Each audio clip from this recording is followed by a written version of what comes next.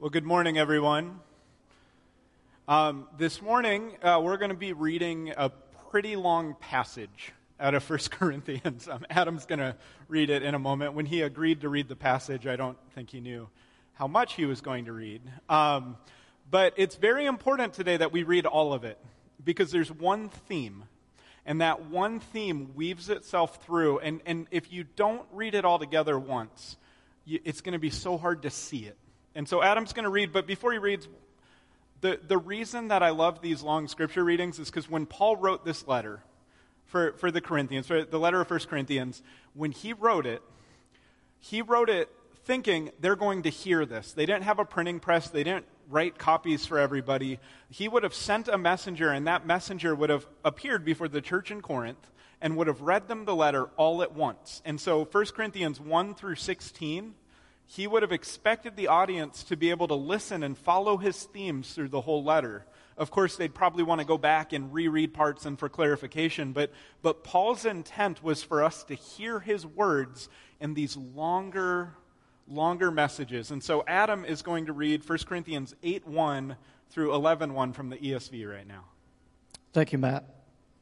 Now concerning food offered to idols, we know that all of us possess knowledge. This knowledge puffs up, but love builds up. If anyone imagines that he knows something, he does not yet know as he ought to know. But if anyone loves God, he is known by God. Therefore, as to the eating of food offered to idols, we know that an idol has no real existence, and that there is no God but one. For although there are many so-called gods in heaven or on earth, as indeed there are many gods and many lords, yet for us there is one God, the Father, for whom all things and for whom we exist, and one Lord, Jesus Christ, through whom all things and through whom we exist. However, not all possess this knowledge, but some, through former association with idols, eat food as really offered to an idol, and their conscience, being weak, is defiled. Food will not commend us to God. We are no worse off if we do not eat it, and no better off if we do. But take care that this right of yours does not somehow become a stumbling block to the weak. For if anyone sees you who have knowledge eating in an idol's temple, will he not be encouraged, if his conscience is weak, to eat food offered to idols? And so by your knowledge this weak person is destroyed, the brother for whom Christ died. Thus, sinning against your brother and wounding their conscience when it is weak, you sin against Christ. Therefore, if food makes my brother stumble, I will not eat meat, lest I make my brother stumble. Am I not free? Am I not an apostle? Have I not seen Jesus our Lord? Are not you my workmanship in the Lord? If to others I am not an apostle, at least I am to you, for you are the seal of my apostleship in the Lord. This is my defense to those who would examine me. Do we not have the right to eat and drink? Do we not have the right to take along a believing wife, as do the other apostles and the brothers of the Lord and Cephas? Or is it only Barnabas and I who have no right to refrain from working for a living? Who serves as a soldier at his own expense? Who plants a vineyard without eating any of its fruit? Who tends a flock without getting some of the milk? Do I say these things on human authority? Does not the law say the same? For it is written in the law of Moses, you shall not muzzle an ox when it treads out the grain. Is it for oxen that God is concerned? Does he not certainly speak for our sake? It was written for our sake, because the plowman should plow in hope, and the thresher thresh in hope of sharing in the crop. If we have sown spiritual things among you, is it too much if we reap material things from you? If others share this rightful claim on you, do not we even more? Nevertheless, we have not made use of this right, but we endure anything rather than put an obstacle in the way of the gospel of Christ. Do you not know that those who are employed in the temple service get their food from the temple, and those who serve at the altar share in the sacrificial offerings? In the same way, the Lord commanded that those who proclaim the gospel should get their living by the gospel. But I have made no use of these rights, nor am I writing these things to secure such provision. For I would rather die than have anyone deprive me of my ground for boasting. For if I preach the gospel, that gives me no ground for boasting. For necessity is laid upon me. Woe to me if I do not preach the gospel. For if I do this of my own will, I have a reward. But if not of my own will, I am still entrusted with a stewardship. What then is my reward? That is my preaching, I may present the gospel free of charge, so as not to make full use of my right in the gospel. For though I am free from all, I have made myself a servant to all, that I might win more of them. To the Jews I became a Jew in order to win Jews. To those under the law I became as one under the law, though not being myself under the law, that I might win those under the law. To those outside the law I became as one outside the law, not being outside the law of God, but under the law of Christ, that I might win those outside the law. To the weak I became weak, that I might win the weak. I have become all things to all people, that by all means I might have some. I do it all for the sake of the gospel, that I may share with them in its blessings. Do you not know that in a race all the runners run, but only one receives the prize? So run that you may obtain it. Every athlete exercises self-control in all things, but they do it to receive a perishable wreath, but we an imperishable. So I do not run aimlessly. I do not box as one beating the air, but I discipline my body and keep it under control, lest after preaching to others I myself should be disqualified. For I do not want you to be aware, brothers, that our fathers were all under the cloud, and all passed through the sea, and all were baptized into Moses in the cloud and the sea, and all ate the same spiritual food, and all drank the same spiritual drink. For they drank from the spiritual rock that followed them, and the rock was Christ. Nevertheless, with them God was not pleased, for they were overthrown in the wilderness. Now these things took place as examples for us, and we might not desire evil as they did. Do not be idolaters as some of them were, as it is written.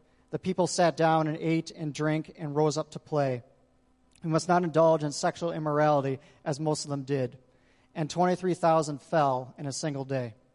We must not put Christ to the test as some of them did and were destroyed by serpents, nor grumble as some of them did and were destroyed by the destroyer. Now these things happened to them as an example, but they were written down for our instruction, on whom the end of the ages has come. Therefore, let anyone who thinks that he stands take heed lest he fall. No temptation has overtaken you that is not common to man. God is faithful, and he will not let you be tempted beyond your ability, but with the temptation he will also provide the way of escape, that you may be able to endure it. Therefore, my beloved, free from idolatry, I speak as to sensible people. Judge for yourselves what I say. The cup of blessings that we bless, is it not our participation in the blood of Christ? The bread that we break, is it not our participation in the body of Christ? Because there is one bread, we who are many are one body, for we all partake of the one bread. Consider the people of Israel. Are not those who eat the sacrifices participants in the altar? What do I imply then? The food offered to idols is anything, or that an idol is anything? No, I imply that what pagan sacrifice they offer to demons and not to God. I do not want you to be participants with demons. You cannot drink with the cup of the Lord and the cup of demons. You cannot partake of the table of the Lord and the table of demons. Shall we provoke the Lord to jealousy? Are we stronger than he? All things are lawful, but not all things are helpful. All things are lawful, but not all things build up. Let no one seek his own good, but the good of his neighbor. Eat whatever is sold in the meat market without raising any question on the ground of conscience. For the earth is the Lord's and the fullness thereof. If one of the unbelievers invites you to dinner and you are disposed to go, eat whatever is set before you without raising any question on the ground of conscience.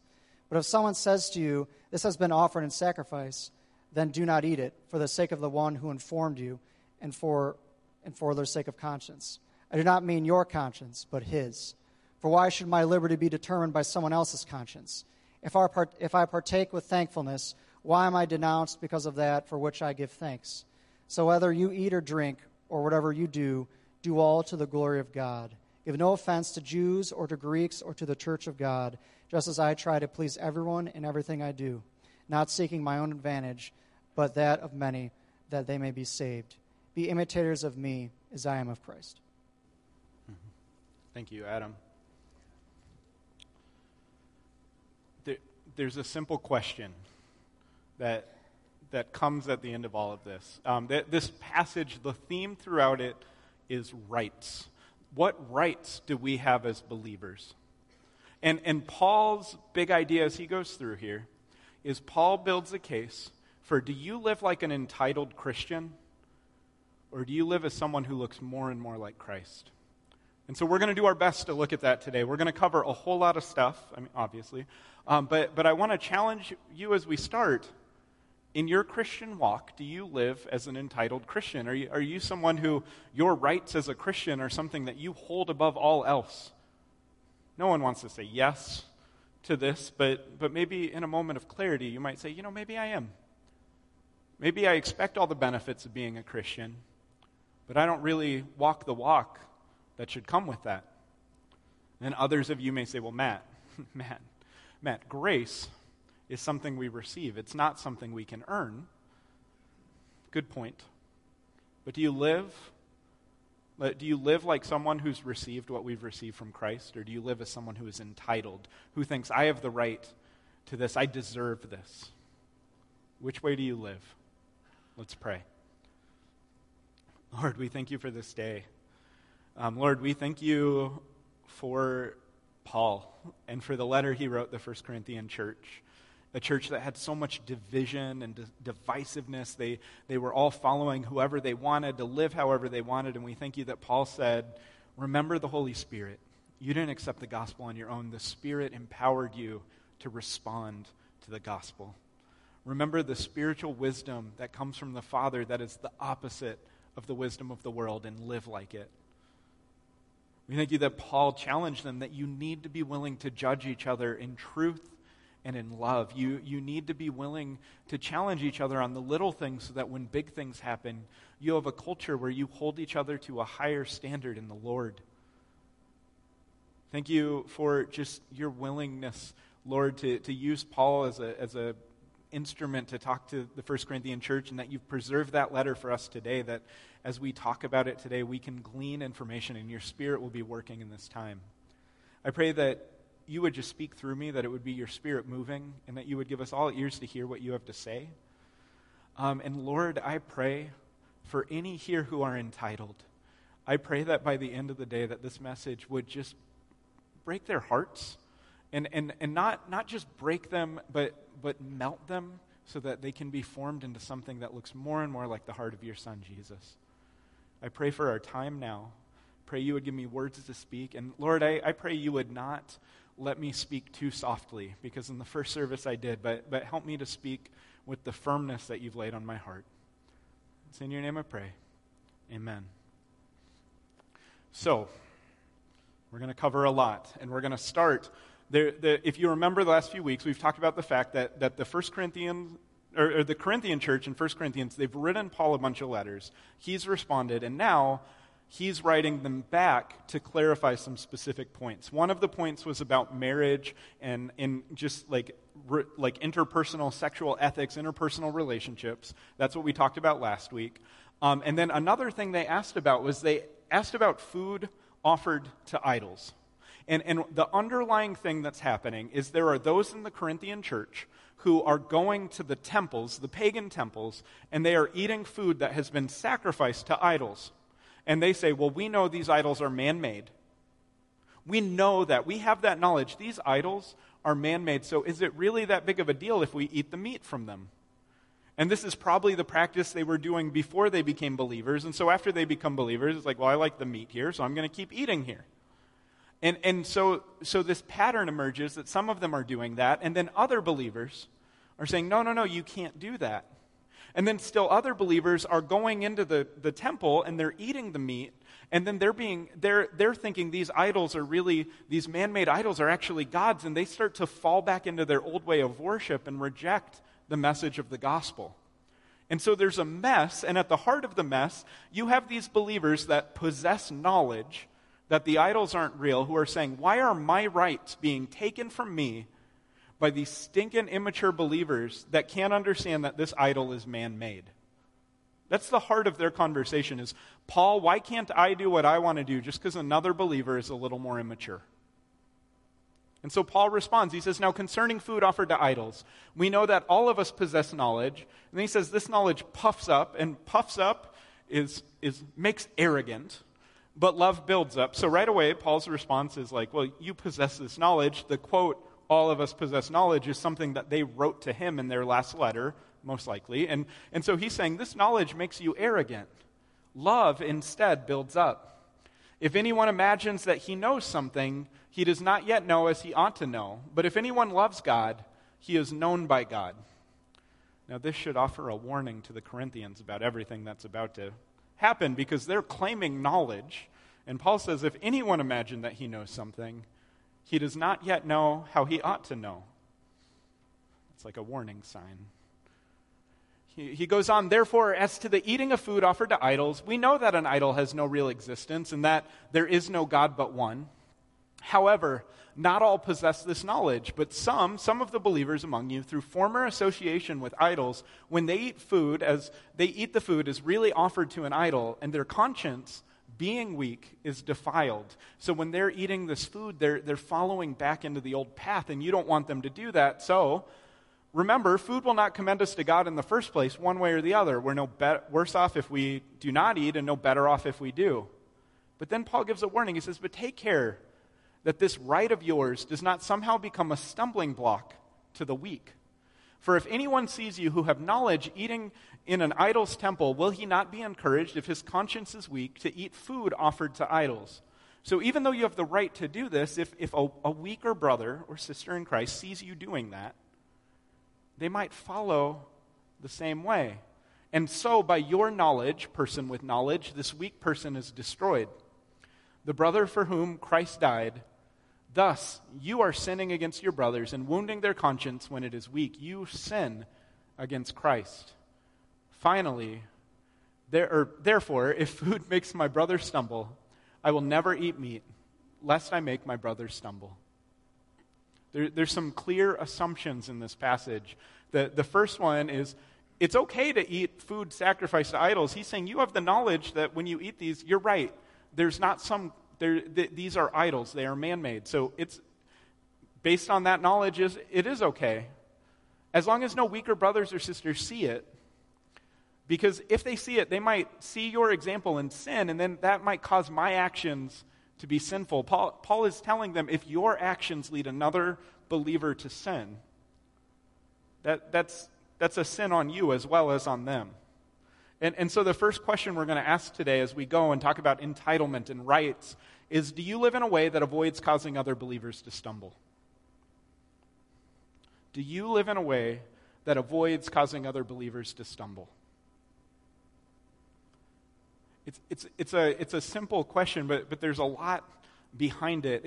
In the way that I walk, in the way that I live my life, one thing as a youth pastor that's really funny, when I go to meals, especially with non-believers, if they know I'm a pastor, there's this weird thing about, do I pray? And it's especially weird when it's someone who objects to the gospel in the first place. And then it's like, well, do I pray and make them feel awkward, or do I not pray? But if I sat down to a meal with a non-believer and didn't pray, and a believer saw me and said, well, Matt's not blessing his food, does that mean that I've done something wrong? I don't know, maybe not. I pray and bless meals, and if I'm with someone who doesn't, I usually just bow my head quietly, because I don't want to impose on them, but I want to thank the Lord for what he's put in front of me. But if I were to not bless the Lord before a meal, and a believer saw me and said, oh, that's terrible of Matt, or if they said, I'm never going to pray again when I eat, would that be on me? I don't know. This is a hard one. But do you live in a way that avoids causing other believers to stumble is kind of the point at the end of chapter 8. For all of these believers, there's this interesting picture that Paul starts to paint. There are weaker believers, and then there are other believers. And if you're one of those other believers, are you causing the weaker believers to stumble is kind of the tone of this. Now, church, what I want to tell you before we move forward is that the assumption at the end of chapter 8, if we stop here, we do a disservice to Paul's words. Because this point right here is wrong. This point right here is absolutely incomplete. It is not what Paul is trying to say.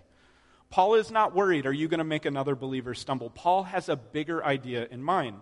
And so chapter 8 is when we talk about knowledge that puffs up. In chapter 8, Paul is trying to validate the entitled Christians so that by the end of chapter 10, when he throws a haymaker at them, he knocks them down. I hope this is fun for you all. It's fun for me when I read it and get to see how Paul is like, yeah, you guys are good. You'll note he never uses the word strong in chapter 8. There's a reason for that. You'll note he uses the word weak a lot. There's a reason for that. Chapter 9 begins, am I not free, Paul says? Am I not an apostle? Have I not seen Jesus our Lord? Are not you my workmanship in the Lord? If to others I am not an apostle, at least I am to you, Corinthian church, for you are the seal of my apostleship in the Lord. You are the proof of the work the Lord has done in me in Corinth. So I want you to think about what we've talked about the last 4 weeks, where Paul has intentionally made himself less. He talks about working with his own hands. He calls himself the scum of the earth, the refuse of all things. He minimizes himself at every point. And now, going from talking about food offered to idols, he abruptly says, do you guys know who I am? We're talking about rights? We're talking about rights here? Well, if we're going to go with rights and if we're going to talk in worldly wisdom, do you guys know who I am? I'm a pretty big deal. He goes on, over the course of this passage, he paints this picture. Who serves as a soldier at his own expense, Paul says? Who plants a vineyard without eating any of its fruit? Or who tends a flock without getting some of the milk? Paul starts to build this case. Do you remember when I was among you? I worked with my hands. When I was among you, I never asked for anything from you. There are those among you, if others share this rightful claim on you, that when they are among you, they ask you to feed them and to pay for them and support them. Shouldn't we have that right too, me and Barnabas and those who helped found your church? Nevertheless, Paul says, when I was among you, I never made use of this right. I never made use of this right. But we, Paul and others, endure anything rather than to put an obstacle in the way of the gospel. In the first 12 verses of chapter 9, Paul paints this picture that when I was among you, as an apostle, as someone who preaches the gospel, in the New Testament and the Old Testament, there is a picture that the church should support those who are proclaiming the gospel vocationally. That is all the way through. And Paul talks about, even in Deuteronomy, not just those working in the temple, but there's even passages that talk about for the oxen. When you're working an oxen and they're treading a grain, you take the muzzle off so that they can eat while they tread. Care for the oxen, care for the worker underneath you, care for the priest, care for the person who is proclaiming the gospel. Paul starts to paint this picture. When I was among you, do you remember how I worked with my hands? You know why, church? He did that because he didn't want them to think he's just proclaiming the gospel to get money from us. He's just doing this so it's his, he's doing this for the money. He's doing this for the support, the food. But no, Paul says, I didn't do any of that because I was worried when I was among you. If I did that, you would be so distracted by that, it would become an obstacle. You're thinking, I'm just some guy like a fast talker trying to make a quick buck. But no, when I was with you those 18 months, I worked with my own hands. Even though I had the right to demand that you support me, I set that right aside. 1 Corinthians 9:15, I have made no use of any of these rights, nor am I writing these things to secure any such provision. Corinthian church, I just want to make this clear. This is what Paul is saying. I want to make it clear. The point of this letter is not for you to take an offering and send it my way. The point of this, we're talking about rights. And I did not do that then, and I'm not doing that now, and I would rather die than have anyone deprive me of my ground for boasting. And when Paul says my ground for boasting, he uses this language a lot in his writing. His ground for boasting is not, look what I have done, but it's look how the Lord has used me to win other souls to Christ. And I don't want to do anything that takes me away from that. I don't want to operate in a way, even the rights that I deserve, I don't want to use and live out the rights that I deserve because I don't want people to miss the bigger idea. I don't want them to miss the bigger idea of the message of the gospel at all. And so I put aside my rights. I'm not writing you to remind you I have rights. I'm writing you to tell you, look at what I did. Look at how I gave up on these rights. He goes on, this is a very famous passage of Paul. For though I am free from all, I have made myself a servant to all, that I might win more of them. To the Jews I became as a Jew, in order to win Jews. To those under the law, I became as one under the law, though not being under the law, being myself under the law, that I might win those under the law. To those outside the law, I became as one outside the law, not being outside the law of God, but under the law of Christ, that I might win those outside the law. To the weak, I became weak, that I might win the weak. I have become all things to all people, that by all means I might save some. I do it all for the sake of the gospel, that I may share with them in its blessings. I became like the Jew. I became like the Greek. I became like those under the law. I became like those not under the law. I became like the weak. The idea here is not that Paul changes who he is. Not at all. And I want to clarify, I did not say this very well in the first service, but I'm going to say it very well now. Paul did not change the message of the gospel at all. If the gospel offended people, if the gospel became a barrier, then the gospel was a barrier. The gospel message did not change. The word of God did not change. But how he lived and operated among the people. When he was among the Jews, we know that Paul at some point figured out, I'm allowed to eat whatever I want, so then he discovered bacon, and God said that was okay. But when he was among the Jews, he was not going to eat bacon or request bacon, because you know what they would have done? They would have kicked him out of their homes. When he was with the Gentiles, if they put bacon in front of him, Paul wasn't going to say, I'm not a fan. And I'm not going to eat it. Instead, he'd just eat it. Because what Paul is saying is, I am going to prevent any stumbling block based on my rights or based on who I am, because I do not want to flaunt the gospel. Instead, I want to help others see and experience the truth of the gospel. And so my personal rights, the things that I am free to do on my own, I am willing to sacrifice in order that some might be saved, that some might be won to Christ. You'll note he says some. I think it's he says, if you just go back, in order to win, he uses the word all quite a bit. Not here, I need to just move past that, but he points out this idea, and then he says some. And some is almost a disappointing word, because shouldn't he say that I might save all? But Paul knows that not all are going to respond, and even though not all are going to respond, he is going to live this way even if only one person responds. Because he wants those, that's the purpose of all of this. The purpose of this is not for Paul to live out his freedom in this life. The purpose is for Paul to willingly sacrifice who he is so that others will hear the message of the gospel and respond to it. He goes on, do you not know that in a race all the runners run, but only one receives the prize? So run that you may obtain it. Every athlete exercises self-control in all things. They do it to receive a perishable wreath, but we an imperishable. So I do not run aimlessly. I do not box as one beating the air, but I discipline my body and keep it under control, lest after preaching to others, I myself should be disqualified. Now, in a couple weeks, we're going to talk about the resurrection. It's in 1 Corinthians 15. There's kind of a pre-echo here where Paul's going to go very hard on what the end times look like, what the resurrection looks like. I'm not going to touch the word disqualified today because Paul is not here focused on it. He's pointing to something to come. But at the same time, Paul is saying, like, when he talks about I discipline my body, he is saying, I have rights in Christ to live in a completely different way that I do, but because of what Christ did, I discipline my body and follow his example. The way that Christ lived, I imitate, because I do not want anything I do to be a stumbling block for someone else. He goes on in chapter 10, for I do not want you to be unaware, brothers, that our fathers were all under the cloud and all passed through the sea. And then he keeps talking for a while. Adam read it. I'm going to go through this really fast.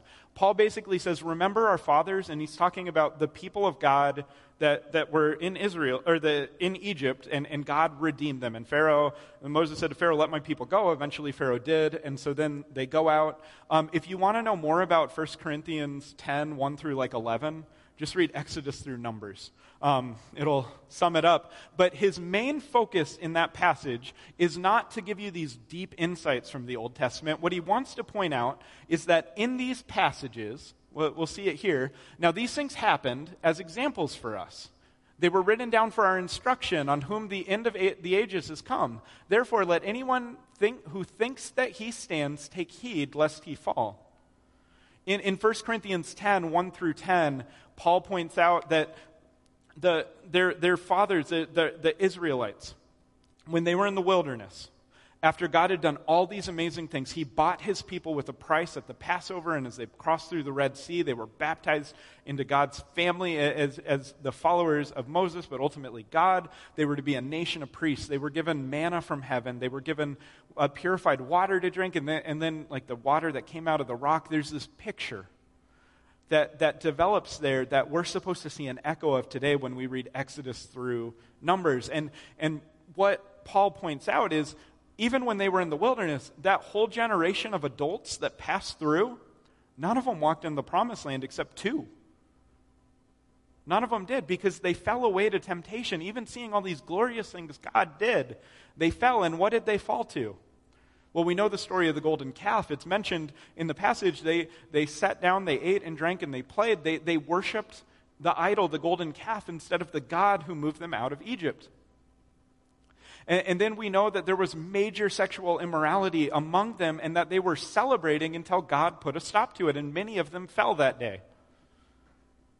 And we know that many of them doubted God and his goodness, and so because of that, the serpents came, and there's this whole thing, but they doubted that God could do what God said he could do, and ultimately, as they stood on the Jordan and heard the reports about the people in the promised land, they heard about these giant men and decided, you know what, God can't help us there. And so they denied the promises of God, and they were disqualified from entering the promised land.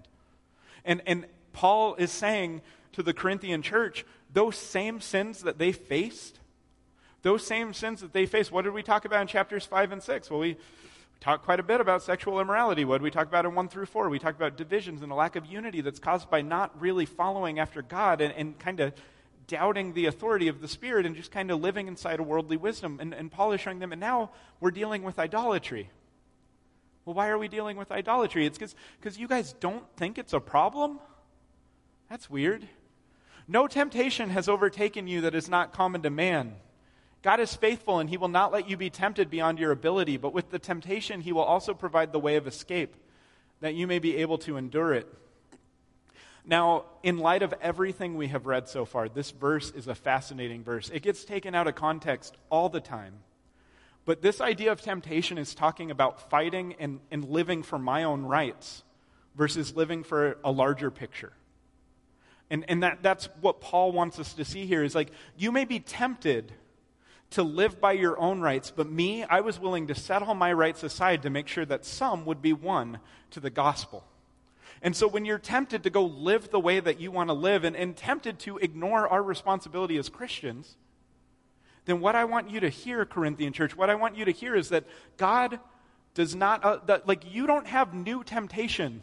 The whole Old Testament paints the picture. All of the things you're struggling with, these are not insane new things that no one else has ever had to deal with. Through the Holy Spirit, you should be able to endure and move past these temptations. This is nothing new.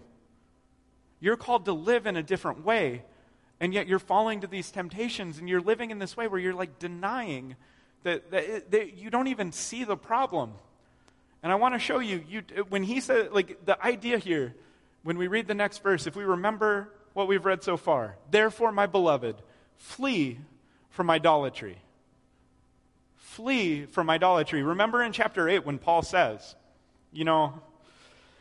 if some with lesser knowledge, or if they have weak conscience, if they see you, they may fall. But we know the idols aren't real. Now Paul says, no, flee from idolatry. He's directly contradicting what he said earlier, but he's not. He's not. But now to these entitled Christians who are living for themselves, who are worried about their own rights, he tells them, you have missed this picture so bad that we've got to come to this point. Flee from idolatry. And I speak as to sensible people. You have knowledge. I speak to you as sensible people. Judge for yourselves what I say. Let me just logic you here. When we're together, this whole section, the cup of blessing, the participation in the blood of Christ, the cup, it's communion. He says when we get together, we in remembrance of Jesus, we do communion. Right? We do that when we're together as one body. We participate together to remember what Christ has done for us. And consider even in the Old Testament, the people of Israel, when they would offer sacrifices to the Lord, those who ate were participants in the altar. And so now Paul says, what do I imply then? That food offered to idols is anything? Or that an idol is anything? Because earlier I said they're not. Am I implying the opposite now? No. No, I imply that what pagans sacrifice, they are offering to demons and not to God. Oh, you with knowledge that idols aren't real, who sit at the table of demons in your entitlement. I do not want you to be participants with demons. You cannot drink the cup of the Lord and the cup of demons. You cannot partake of the table of the Lord and the table of demons. Shall we provoke the Lord to jealousy?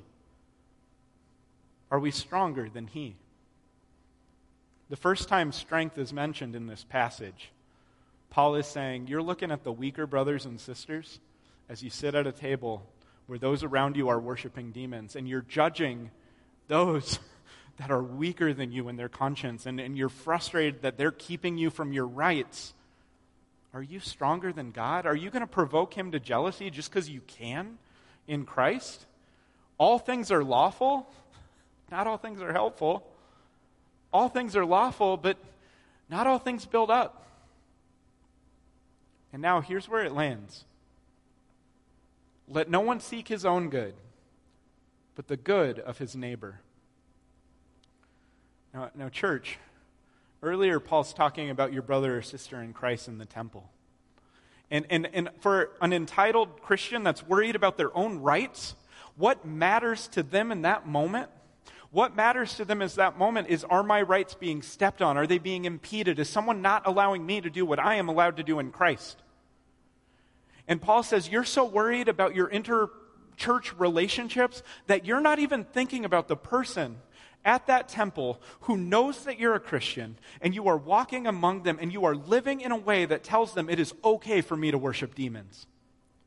You don't even care about your neighbor. You care about your rights inside these four walls. You care about your rights in the church. And you have missed the bigger idea that you are out among people, that when they see you doing that, not brothers or sisters, but people who are outside the body, you are validating their worldview and allowing them to stay far from the cross. And so even though he started with, it's okay to eat this food, it's incomplete. And he moves on and says, food sacrificed to idols is food sacrificed to demons. Don't you see that? As long as you claim Christ, you cannot partake of this food, because your example will lead your neighbor away from Christ. And your neighbor could be your brother or sister in the church who's a believer, but it's also all the people that congregate in that temple to worship idols and to worship demons. If you have a right view on your rights in Christ, if you have a righteous understanding of what that is, then what should come out of that is an understanding that you have to willingly set aside your rights.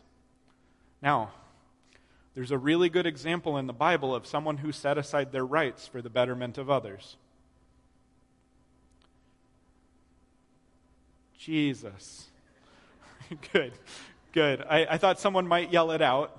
In Sunday school, that's the answer every time. But in this case, it really is the answer. You think about the God of heaven, the God, the Father, Son, and Holy Spirit, who from before time even existed and had unchanging perfection. The Son comes down to live among us. And goes from perfection and goes from just everything perfect and comes to this earth and experiences cold and suffering and pain. He lived as an exile. He was hated among his own people. He spent part of his life in Africa and Egypt because the Herod was trying to kill him. He lived a very, very hard life. And at the end, right before he was crucified in a garden, he prayed, Lord, if I had my way, please, but if there's no other way, Lord, I set aside my rights for them, for every single person I will ever meet. Paul concludes, so whether you eat or drink or whatever you do all to the glory of God. And what he's saying here is, so whenever you exercise your rights, this isn't, I can do anything I want as long as I do it for the glory of God. It's when I choose how to live within my rights. Am I living in a way in all that I do, whether I'm eating or drinking or anything else that I do? Am I living in a way that will point others to Christ? Give no offense to Jews or to Greeks or to the church of God, just as I try to please everyone in everything I do, not seeking my own advantage, but that of many, that they may be saved. I willingly sacrifice I am to point others to Christ.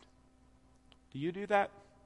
Because that's the point of this whole passage. Do you do that? Paul ends with this, be imitators of me as I am of Christ. And what Paul means by that is, I willingly make myself less. I willingly diminish my rights. I do not live as one who is entitled. I do not live for my freedom, but I willingly set it aside that others might hear the message of Christ, that others might respond, that some others might be won to the gospel through the way that I live. And so, church, the evidence that you are not an entitled Christian is not in comparison in this building. It's not in how others perceive you inside this church. It's in how well you go out and declare who God is to everyone you meet, setting aside your rights that they might hear the gospel message. And some of you may say, I don't have the gift of evangelism, and you don't need to have the gift of evangelism to do this, because what Paul is talking about is, I'm going to live for others. And so when I'm among others, I'm going to live in a way, I'm going to point them to Christ to the best of my ability. And that's not always going to be to say, you're going to heaven or you're going to hell, make a choice. That's going to be in how you intentionally live and love on others. It's going to be in the way that you tell them about things God is doing in your life. It's going to be about intentionally living and explicitly living in a way that when others notice what you sacrifice, what you don't do, they look at that and they say, there's something different about you. Why? And when they say that why, you tell them. You declare to them the gospel message. It's living inside our freedom in a way where, just like Paul, we become servants to all because we want others to hear this message and grow in their knowledge of Christ. It's about living in a way, not judging others on the outside, but instead breaking down barriers so that they can hear the gospel message. The gospel message will offend. That's why Paul says some. There are going to be people who hear the gospel message. After the first service, someone came up and mentioned to me, well, remember when Jesus says, you're going to have to eat my body and my blood to the Jews? And they were about ready to kill him? The gospel message is offensive. But in our life, is that the thing that's the barrier? If it's anything else, then maybe we're not living inside of our rights the way we need to be. Maybe we're holding ourselves up rather than Christ. That's as we come to the end of the day, that's my challenge for you. Do you let your rights be a barrier to sharing the gospel message with others?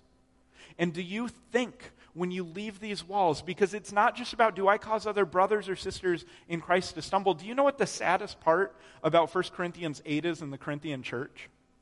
That there was a group of believers in the Corinthian church who were worried about how they were perceived among other Christians when they left the church, instead of worrying about how in their community they're pointing people to the gospel and pointing people to Christ.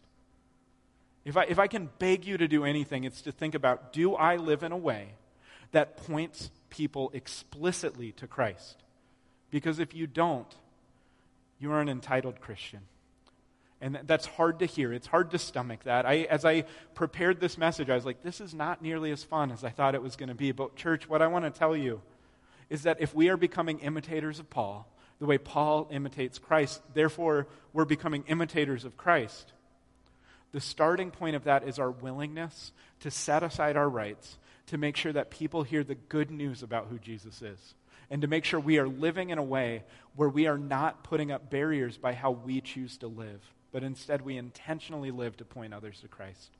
Let's pray. Lord, we thank you so much for just what your Son did in sacrificing so much for us, sacrificing everything for us. And we thank you that not just him, but those who follow him were invited into the same ministry that he did. And we pray, Lord, that we would be those who follow after you in that same way. Lord, we pray that where we care more about our rights than proclaiming your word, Lord, break us of that.